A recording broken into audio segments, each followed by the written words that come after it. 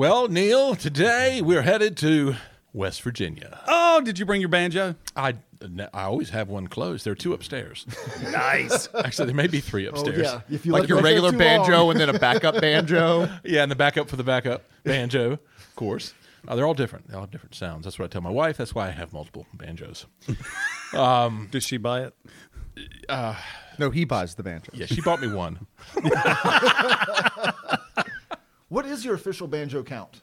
I currently have 6 banjos, and they're, again, all different. One of them is more of a bluegrass-type banjo. That's a Deering Eagle 2 that you use when you're 3-finger picking. That's his Monday banjo. That's right. I have a fretless banjo, which is very different. So, Tuesday banjo. Yeah, Tuesday banjo. And that's the newest banjo? That's the newest one. Yeah, that's an old Deering Good Time with no frets. Somehow that costs more than a good Deering Good Time with frets. I don't know. My day is better without fretting. So Yeah, all right, exactly. Then I have the murder banjo, and then I have. Explain murder banjo. I looked around. I was like, "Are we letting that slide? What?" No. So the murder banjo I bought one time when I was in Raleigh doing depositions for multiple days, and I was in a hotel room by myself, lonely. Walked down to a pawn shop in downtown Raleigh. It's no longer there. They put a skyscraper up where it used to be. Murder? Is that why? Murder. So I went around and there was this banjo there, and it didn't have any markings on it. Couldn't tell who the manufacturer was, but it was heavy, and usually a heavy banjo equates to like a real wood banjo, like it's solid, it's going to have more value to it, or at least sound better. And it sounded okay. So I bought it, and I took it back to my hotel room, and I was playing it, and then I was like, this really is not a very nice banjo. I think it's made of plastic. Why is it so heavy? And I opened up the resonator, which is the back on certain banjos, usually on bluegrass banjos. And the resonator was weird. It was almost like it was not original to it. It had these weird lug nuts on it. But I got it off, and inside was a bloody towel wrapped around 2 dinner plates from the 70s. Are you kidding me? I'm serious. I'm serious. One of the dinner plates was like a harvest gold type pattern. It was like this wheat. It was really heavy, big dinner plates. And the other one was more like an avocado color. So they were from the 70s. They came with the refrigerator, and the kitchen was all in that color, right? But it was wrapped in this bloody towel, and I went, oh, my God. I think this is evidence of a crime. I think someone killed somebody, and they were at a banjo hootenanny, and they stuffed the evidence inside their resonator Murder at the and went banjo home. hootenanny. Murder at the hootenanny. And so I threw the towel away in the hotel trash can, kept the plates, and brought the banjo home. And so that's kind of a beater banjo that I loaned to people. It's not the best banjo, but it's got the best story.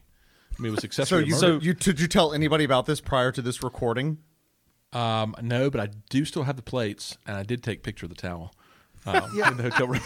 So many years from now, you could be an accomplice. Yes, I'm Accessory. Like you murder. wanted to report it, but you were afraid you would have to turn in the banjo? Well, yes, and it also inside there was a dog-eared copy of Earl Scruggs's How to Play the 5-String Banjo. It's like an old book, one of the first books, and it was like Which everyone printing. knows is the Catcher in the Rye of the music world. It was original printing. It was like from the 70s. It was falling apart. So this was old, and it had a weird case made of cardboard with velvet lining. It was an old banjo and an old crime. A woman in Kentucky murdered her husband. Yeah, Hid the evidence in this banjo. and then pawned it. In Raleigh.